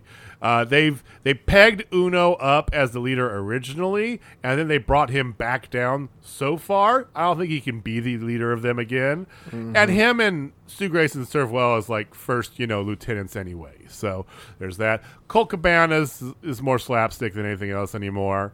10 is definitely a. Preston Vance 10, he's definitely an enforcer, and 5 is the butt of their jokes. Who's their leader? Don't tell me it's -1. As much as I love the kid, he's 10 years old. Yeah, he's got school to do, so he can't be the leader of a professional wrestling organization on the reg. So they got to have somebody else. They got to bring somebody in to be the leader, or they keep them at this constant state of just whateverness. I think Page is that guy.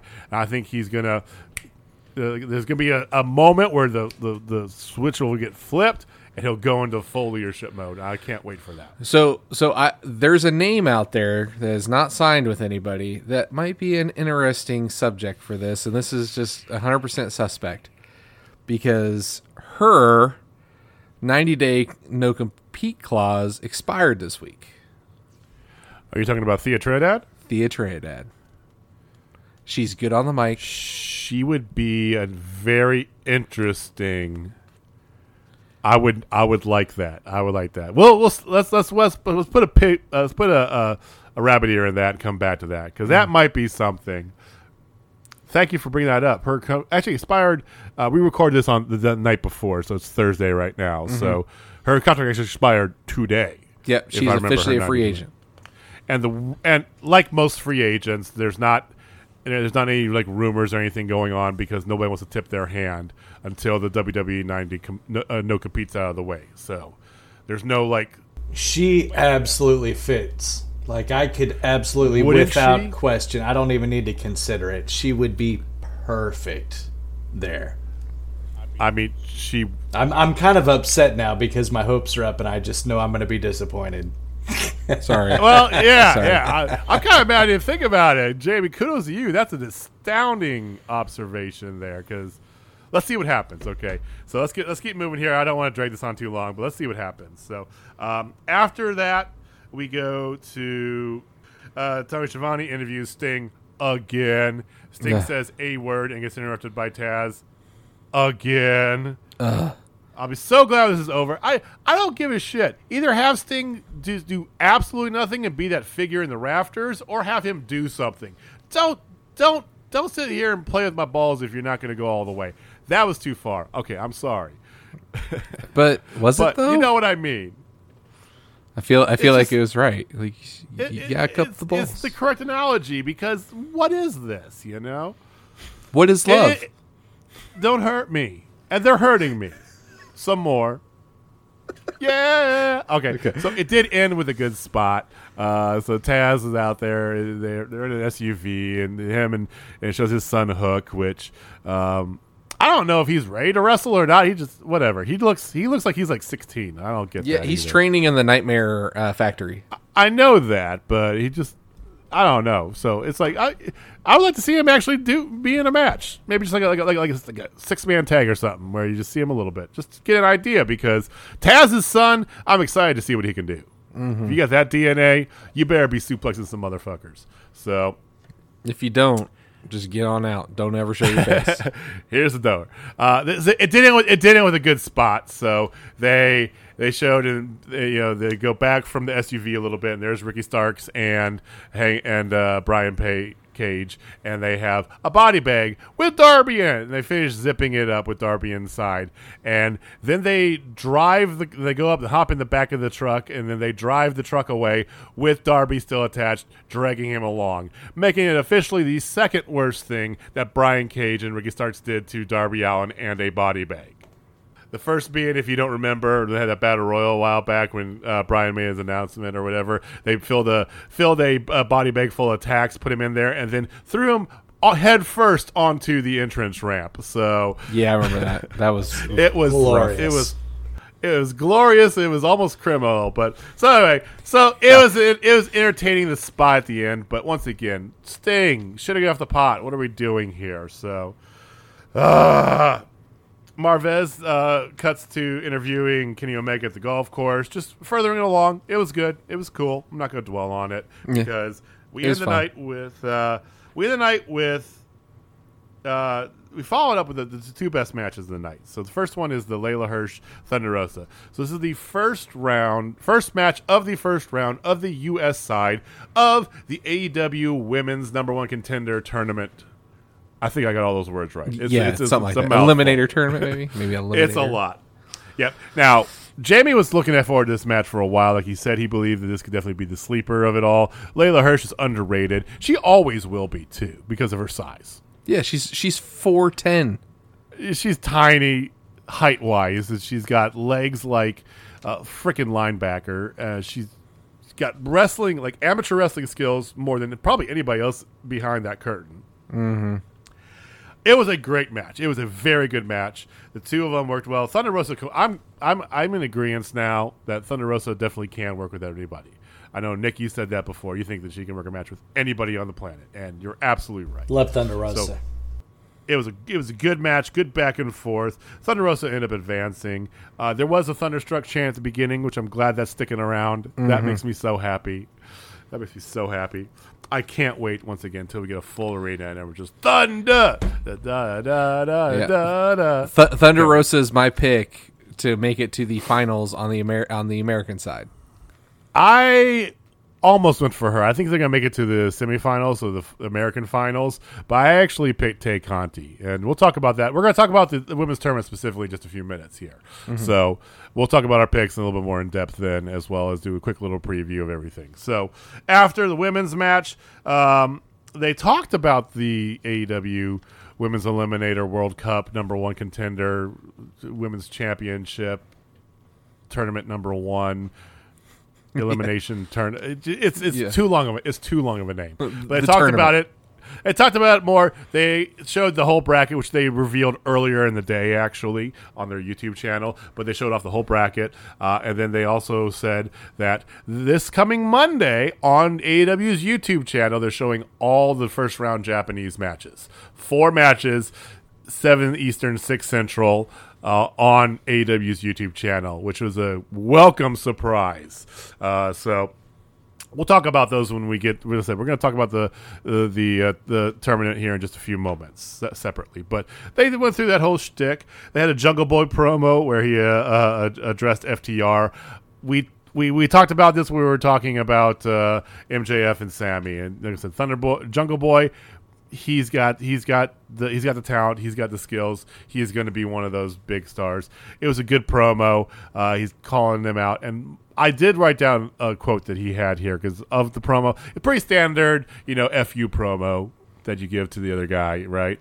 But it did have a good line because you don't really expect this. But Jungle Boy says, "Dax, I'm gonna make you my bitch." Coming from Jungle Boy's mouth, I was just like, "Wow."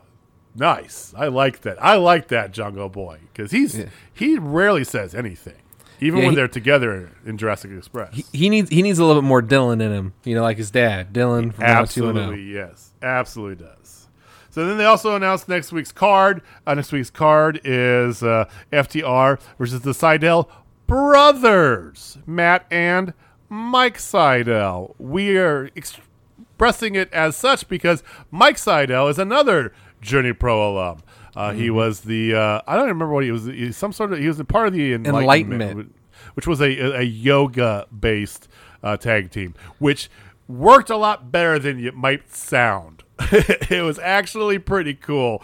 He has got what can best be described as not a 6-pack, not an 8-pack. He's got like 85 abs. The man is ripped. I didn't know. Is he actually the brother of Matt Sydal? I think so. I mean, they look similar. Oh, I no. mean, I don't know if this is a work or what, but you know, he's Mike Seidel, so that's what they're going by. He's a great talent. He always had good skill. We thought that for a while. He was one of the ones we saw at Journey Pro, which, mind you, when we were seeing it before COVID happened, they were doing this place. It was an entertainment venue.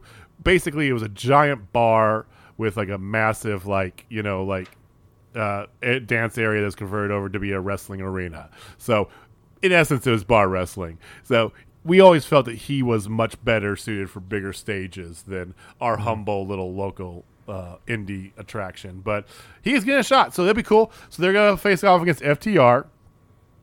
And then you have a 8-man tag, Paige with Big Money Matt Hardy and Private Party. It'll be interesting to see because this Saturday is the Impact pay-per-view where Private Party is in now a 3-way for the Impact titles. So we'll see what happens with that. Those 4 facing off against the Hybrid 2 and Chaos Project. Sting is going to call out Team Taz. We're just going to keep dragging this horse through the mud. Then you got the next U.S. Next match in the U.S. side of the Women's Eliminator Tag Team Cup, number 1 contender for Women's Title Championship Tournament, Serena Deeb versus Riho. And then main event, which was announced earlier on in the night during the promo the Young Bucks had, where they said, screw Wayne to defend these titles. We want to defend them against the Santana Ortiz. And we're going to do it next week. So that is your main event for next week. That's going to be a showstopper for sure. Mm-hmm. And our showstopper to end the show, quite literally, see what I did there, is Kenny Omega, Kenta versus Moxley and Lance Archer. Falls count anywhere, no disqualification match. Holy shit, was this good. So 5-star. Definite 5-star. The one caveat, I'll put it 4 3/4 because they had a very obvious cut in it. So they, in the middle of the match, they went and did a recap and not a, we're going to show you on the little picture on the screen what's going on with the recap in the other picture, a complete recap. And when they came back, here's Kenta with his entire arm wrapped up, and it wasn't before. So it was blatantly obvious that it was pre-recorded, you know, and there was a time jump of sorts. So that's the only reason I dock it a little bit, was the production lack there. There was some botch that happened. But we don't want to know. The match itself that we saw was fantastic. Of course, we got the return of the individual announcements, so I got my North Carolina tip during Kenny Omega's wonderful ring announcement. I love that. I didn't understand what the hell it was until I had to Google it and looked it up, but I love it now. I can't live without it to do the North Carolina thing. Start off with a bang right away. So bell rings and immediately Kenta just beats the shit out of Archer with a briefcase. He's got a briefcase, for those of you who are not familiar. That's basically like a Money in the Bank style briefcase, you know, for the IWGP US title. Back and forth, big spots, take it out of the ring. It was funny because at one point, and the whole time, remember, Don Callis is on the mic, just so you're aware. And they're talking as they're kind of doing the initial sort of back and forth, you know, beating each other up a little bit before they go to the backstage area, which is where things took a drastic turn to the awesome. They were talking about, Don Callis was, about why Jake the Snake Roberts was down there, what the hell that was. He's going to get involved in the match. And Tony Schiavone goes, well, we just can't put Jake on a live mic. And that got in my craw. I love that. Spots back and forth. There's a trash can spots. There were ladder spots. You know, all this different things going on. There's a go to sleep that they mentioned over to the heel side of the around the ring.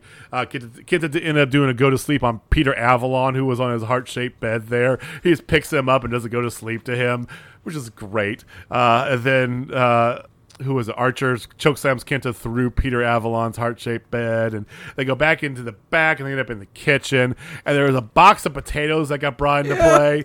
The potatoes were the star of the show. I don't know how that's even possible. It sure as shit was. Come back out after this whole, like I said, time jump cutscene happened, and then Kenny Omega's positioning Moxley on the announcer's table, and then somehow gets distracted, gets pulled away, whatever it is. And up above, Archer's looking to like powerbomb Kenta into the the actual announcers table, not just the ringside table or the timekeepers table, I meant to say down below. And Kenta gets away from that, and then jumps off the top of the stage onto the timekeepers table, does a double foot stomp on Moxley. There's a video that Austin Gunn, Billy Gunn's kid, because he shoots video during the entire show on his iPhone, and he put a video up of seeing that like from 3 feet away. Go look it up on YouTube. It's unbelievable.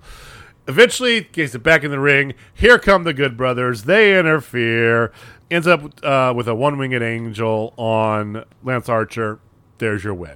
So the ending was kind of abrupt. Didn't involve Moxley at all. He was basically out of it after he got foot stomped over there, and that was it. So it was a good way. It was a great match. It was a good introduction for Kenta to AEW fans. And overall, the show, like I said, was really good. There was a lot that happened in the 2 hours. They did a lot of segments.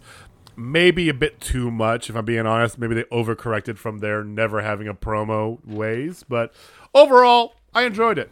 Yeah, I agree. I think the last match, Kenta doing the coup de grace, like double foot stomp, and the table not breaking, I thought that was great. And his knee just went straight into Moxley's face from it was great. But for me personally, the highlight of the night had to be Sammy Guevara saying he quit. And then I forgot to mention this, and Megan would kill me if I forgot to mention this. Walk through the face tunnel. He walked through the face tunnel. That's right.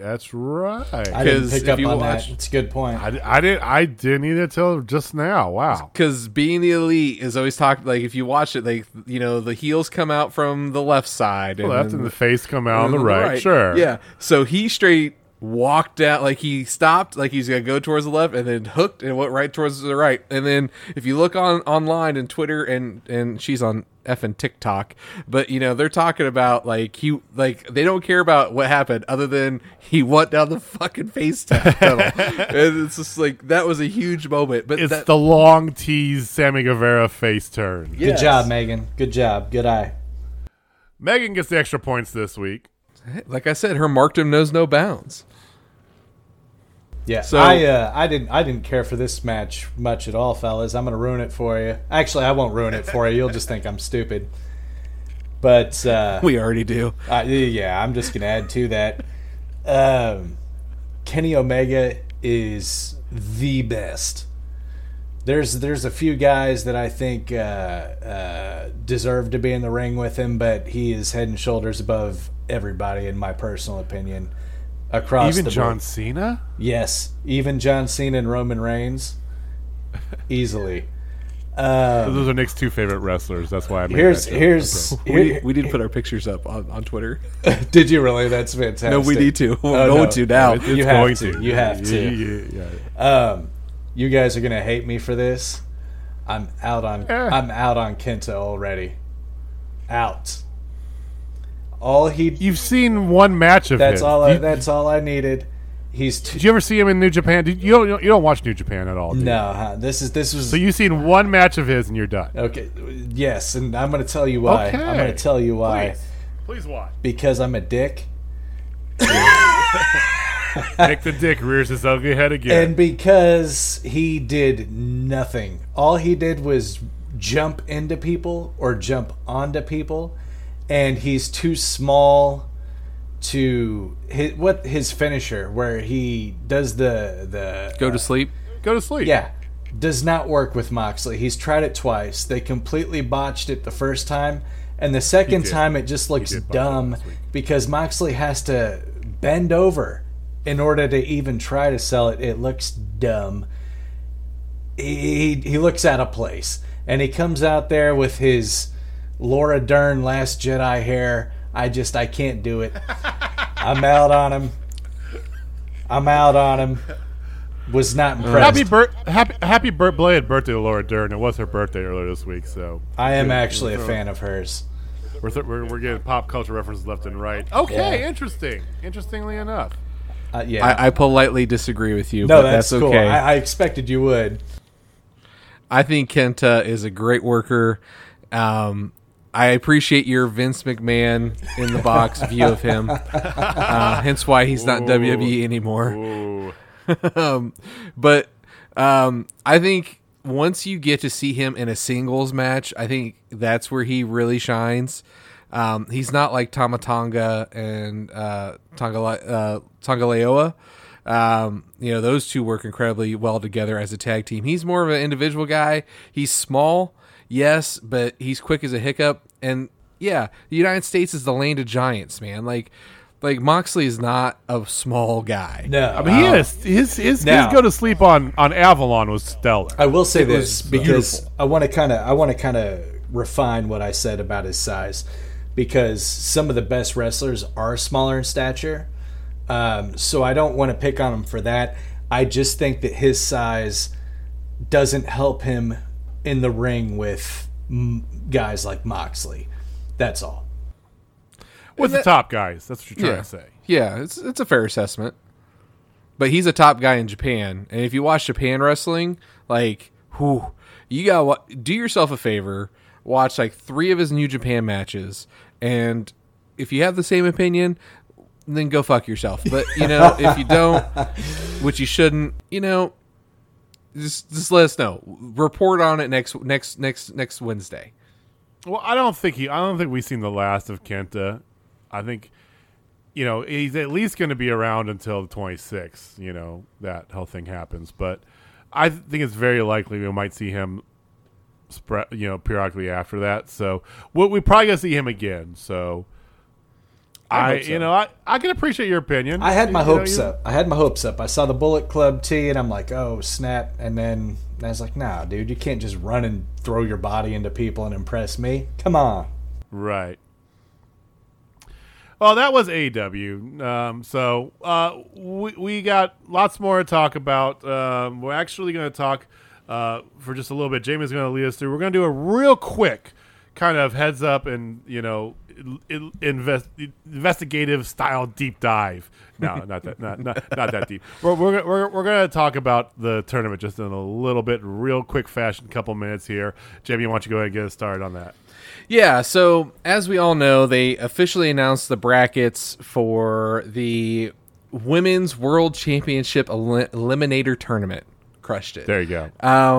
So, as I said before, we know all the American side. We know all of them, but we don't know the Japanese side. And we're going to spend a little time talking about that. But before we do, let's just do a quick brief rundown of the American side so everybody knows who's facing who. And then we are going to talk about the Japanese wrestlers, just because you probably have no clue who the hell they are, just as much as we did. We did a little bit of research on them and found out a lot of interesting things. So let's start with the American side. We already know about the first match. That was Layla Hirsch and Thunder Rosa, with Thunder Rosa winning. Then Serena Deeb and Riho are going to be going at it this Wednesday. So, and those, if Serena Deeb or Riho wins, they'll face Thunder Rosa. That's going to be very intriguing, and we need to break that one down. Either way, it would be nice. I would love to see Riho there, just to be personally honest, because we've already seen Serena Deeb, because I really want to see Riho and Thunder Rosa go at it, because Riho might be 96 pounds soaking wet. Homegirl can go, and she's just impressive as hell for a small she is. They fought together. They fought each other in Japan, Thunder Rosa and Riho. I know, but I want to see it on okay, American all right, soil. you want to see it. You know what I love about Riho is when Jamie says Riho, because all I hear is a boom, boom, boom. Let me hear you say Riho, Riho. Riho. I love it. So on the bottom half of the American bracket, we have Tay Conti versus the native beast, Nyla Rose, who is pitching right now in order to take over Gina Carano in Star Wars, as the I'm sorry, Nyla. Nyla, you're no Lucy Lawless. I'm sorry. Yeah. Again, for all of you who don't know who Nyla Rose is, she is the only transgender wrestler in a larger promotion on the United States soil. I'm going to say that. Then in the last one, we have Dr. Britt Baker, DMD, versus, of course, one of our favorites, number 99 herself, Anna Jay. Love Anna Jay. So let's before we get into the Japanese wrestlers, who do you think is coming out of the women's side on the American side? Sorry. On the U.S. side, my picks are, we're going March Madness bracket style. I got in the finals of the American side, I have Thunder Rosa. I think she's going to get by whoever she faces next week, or 2 weeks, whenever the hell it is. They're not being totally clear about when these matches are happening. I just want to be completely honest and upfront about that. We know about one happening each week, and we've been told about the first round of the Japanese side, but we don't know when all these other matches are happening. Is it going to be drawn over the next 3 months? Is it going to happen on Dark? Who knows? But I think Thunder Rosa on the top. And then I actually pick it. It's a little bit of an upsetty thing, but I'm going with Tay Conti. She's been getting a great push lately. She had that match against Serena Deeb for the title on Dynamite. She's been having a real strong run on Dark. AEW's been hyping her up. Been hyping her up a lot on social media. I think Tay Conti's going to get a push through. I'm picking Tay Conti to come out of the American side. A little bit of an upset, I know, but I just got a feeling. Like she's the winner. She's going up against the Japanese winner. She's going up against the Japanese side. I think it's going to come down to Tay Conti. Shit, that's a great take. Tay Conti and Thunder Rosa, and I think that, and I have ideas how that will happen, but that's. I don't want to speculate. I think Britt Baker is going to cause Thunder Rosa to lose against Conti, but I think that eventually, that's just my pick. I'm just picking Tay Conti is who I'm going with. Okay. Nick? Tay Conti and Thunder Rosa are my two personal favorites. I've got Nyla Rose winning the whole thing. That's a strong. That's never a bad pick. Let's be honest. Yeah, I agree, and I agree that's a solid pick. I just don't want to agree. You know what I mean? I do know what you mean. Because it makes too much damn sense. But if there's one thing that AEW has proven time and time again, don't ever expect, who's going to win. Yeah. It's one of their best features. We like when they first started that tag team tournament for the tag team titles. Private Party beating the Young Bucks out of nowhere. First match. No one expected that. Yeah, like holy shit. Like that was it. So for me, storytelling wise, it would make sense to have Britt Baker and Thunder Rosa at the end, but I think that's not the place for it. So I'm kind of with you, JJ. I think it's actually going to end up being Anna Jay and Tay Conti facing off against each other in the quarters, and I see Anna Jay taking on Thunder Rosa. I think that's what's going to happen there. I can see that. Yep. And then Thunder Rosa will lose, and Anna Jay will be going for it. Oh, so you're going Anna Jay now? I'm changing. I'm going Anna Jay. Because you were all in on Thunder Rosa. It just makes too much sense for her not to, because the storytelling between her and Britt Baker, like if I really think if one of them can't have it, the other one can't. You know what I mean? That's why I hinted that. I think in that semifinal round, I think Britt Baker, whether it's Anna Jay, Tay Conti, Nyla Rose, whatever, I don't care who it is. I think she's going to get involved. Is my way too early guess. So, yeah. Okay. Cool. Well, that's U.S. side. All right, so the Japanese side, we have, and I'm going to butcher these names, so I apologize in advance.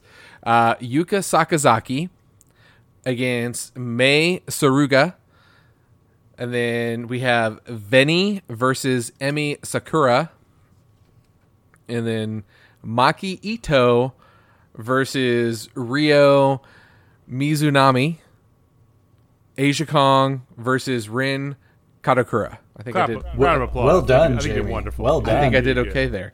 So you actually looked up how to pronounce them. I'm going to butcher the crap out of them. yeah. So the first two are Yuka Sakazaki versus Mei Segura. Now, JJ, you did some investigation on so Yuka. Yuka Sakazaki, you already know if you watch AEW. So she has been here before. She was actually, I don't want to say a mainstay, but she was on the roster like actively, and she got several matches in.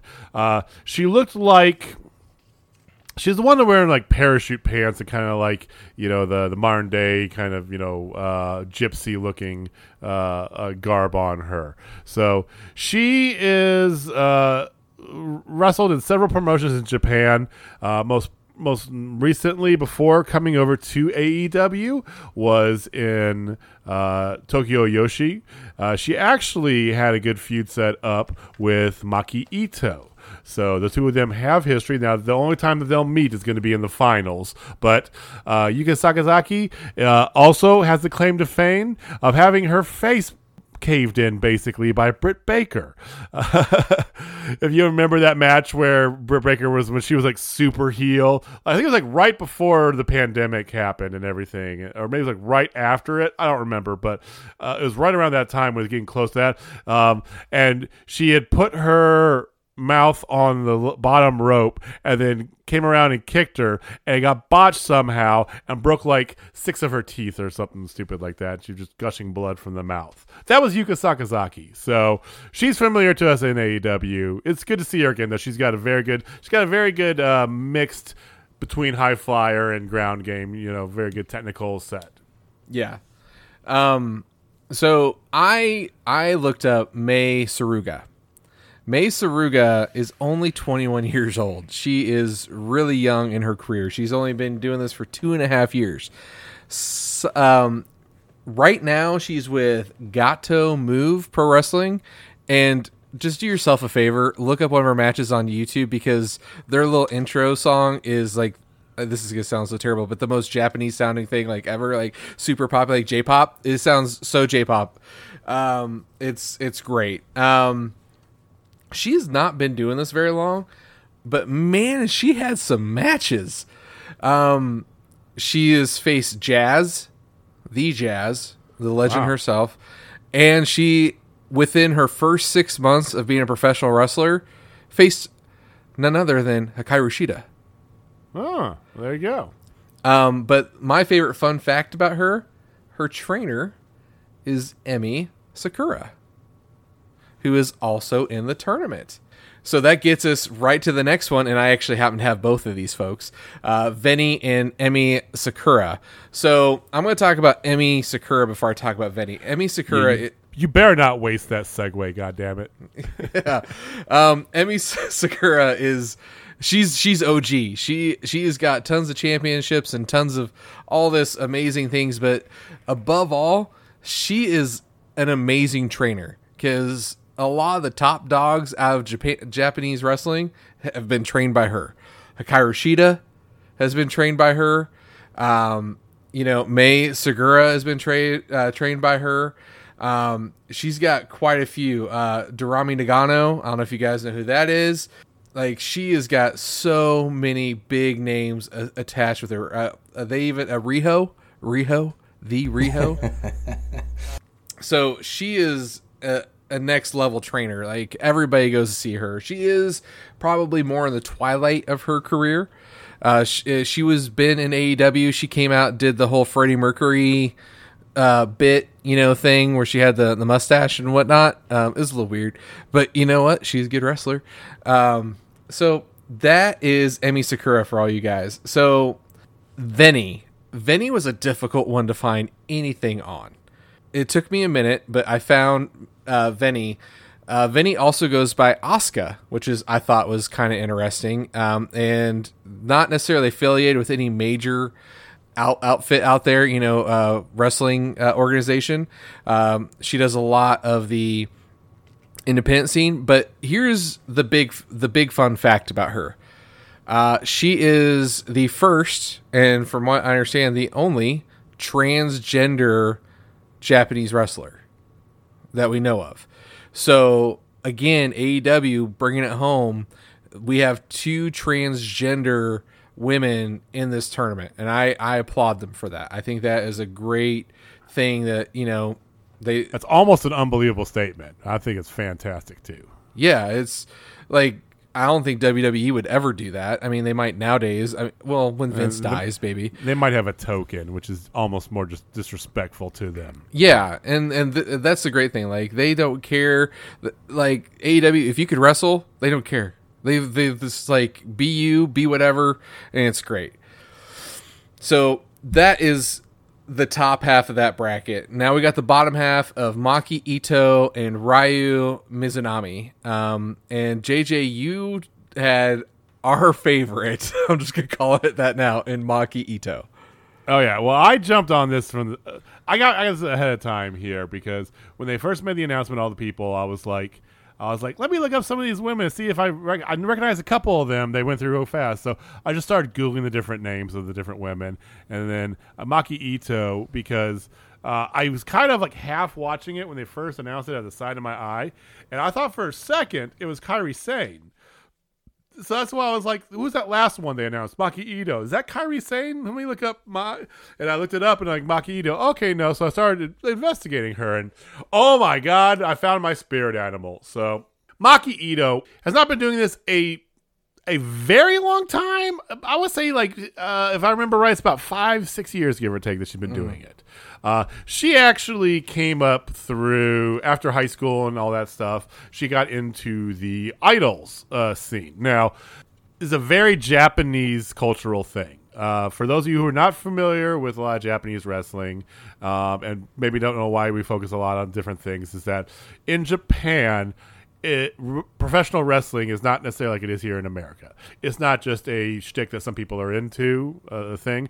It is very much a larger cultural like segment of Japanese entertainment. So it penetrates deep into a lot of different things. This whole idol thing is basically young girls that want to be pop stars. So it's like a mixture of pop, wrestling, interpromotional thing. There's TV shows, they're on game shows and appearances and all this stuff. A lot of stuff I couldn't follow, I'm not going to lie. I don't speak Japanese, so they're going through some of these things that I was doing to look up on about her, and I didn't understand anything going on. But I'm familiar with what it is. So she didn't do well as an idol. She failed, basically, as an idol.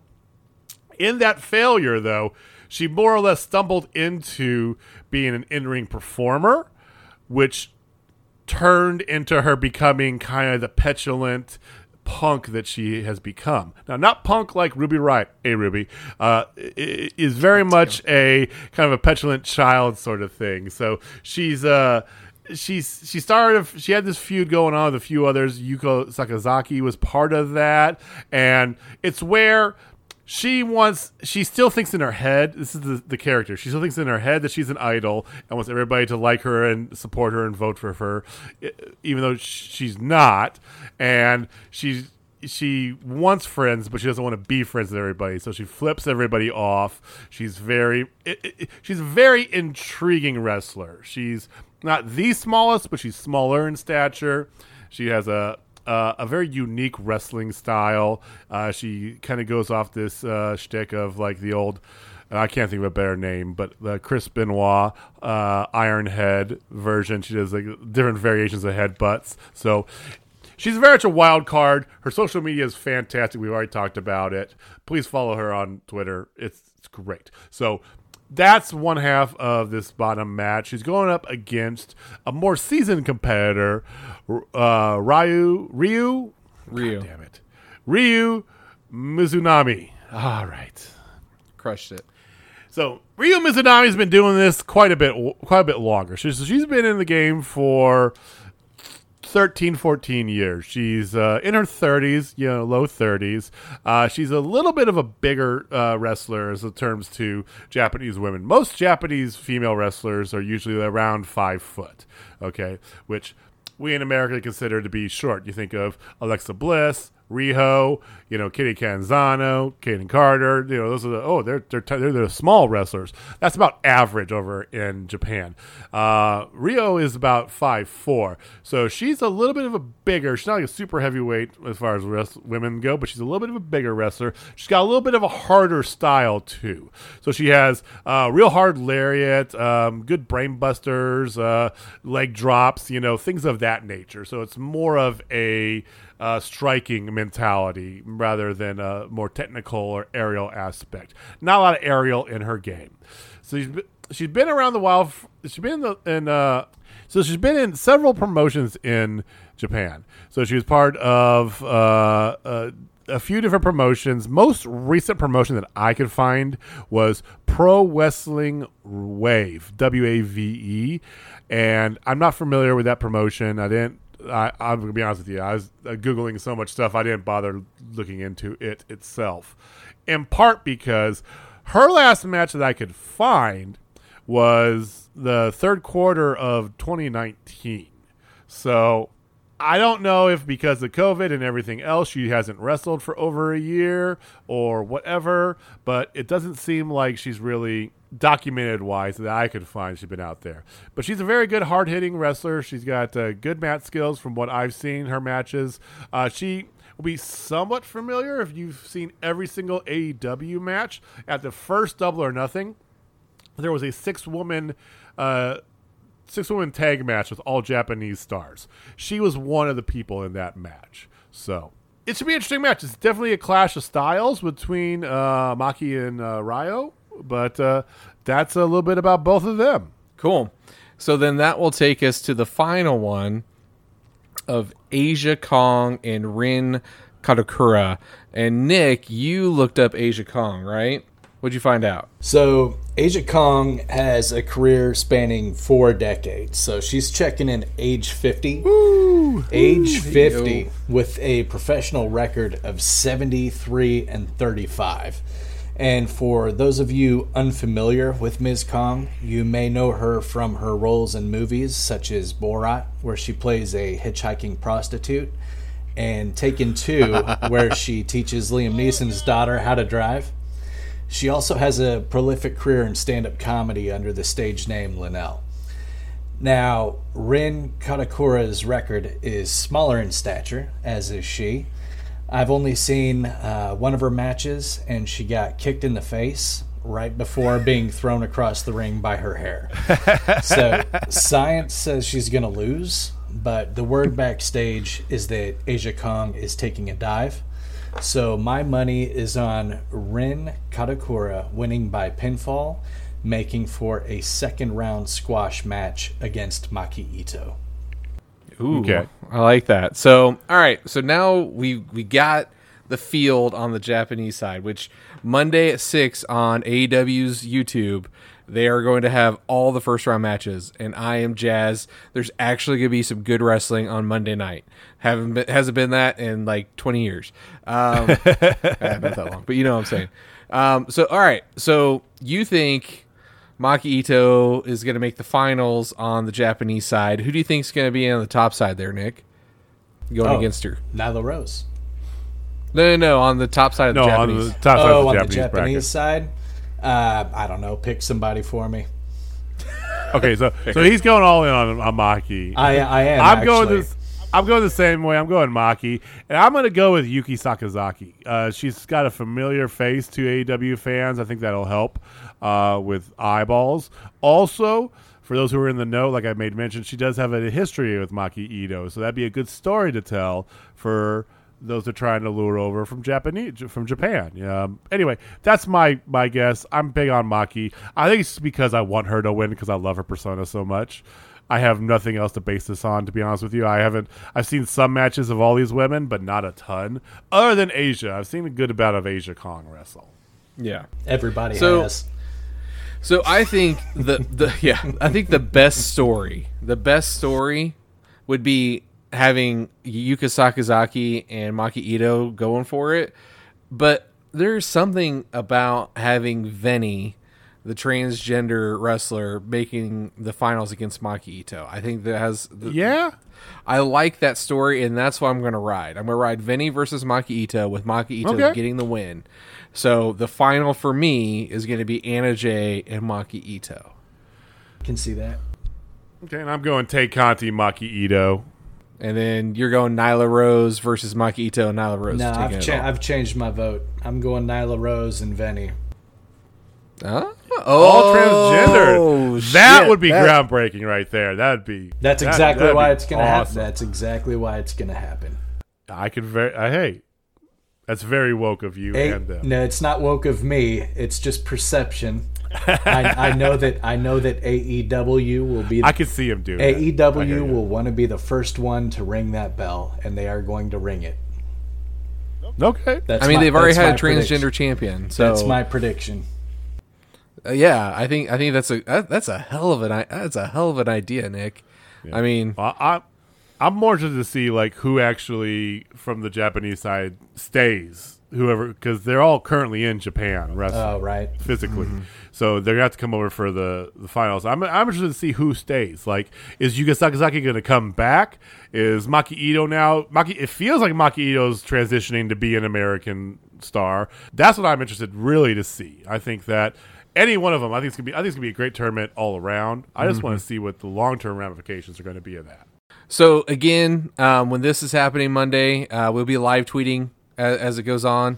Follow us at Total Spot Fest on Twitter and give us your thoughts. I'd really like to hear who you think is going to win this tournament. We would love to hear your input. I know me personally would love that. Nick, even when he gives a shit, he'll give a shit about that. And then of course JJ. Let's hear what you guys think.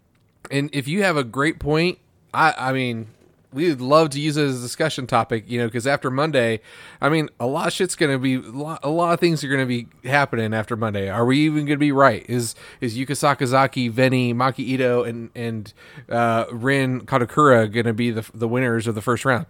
We don't know.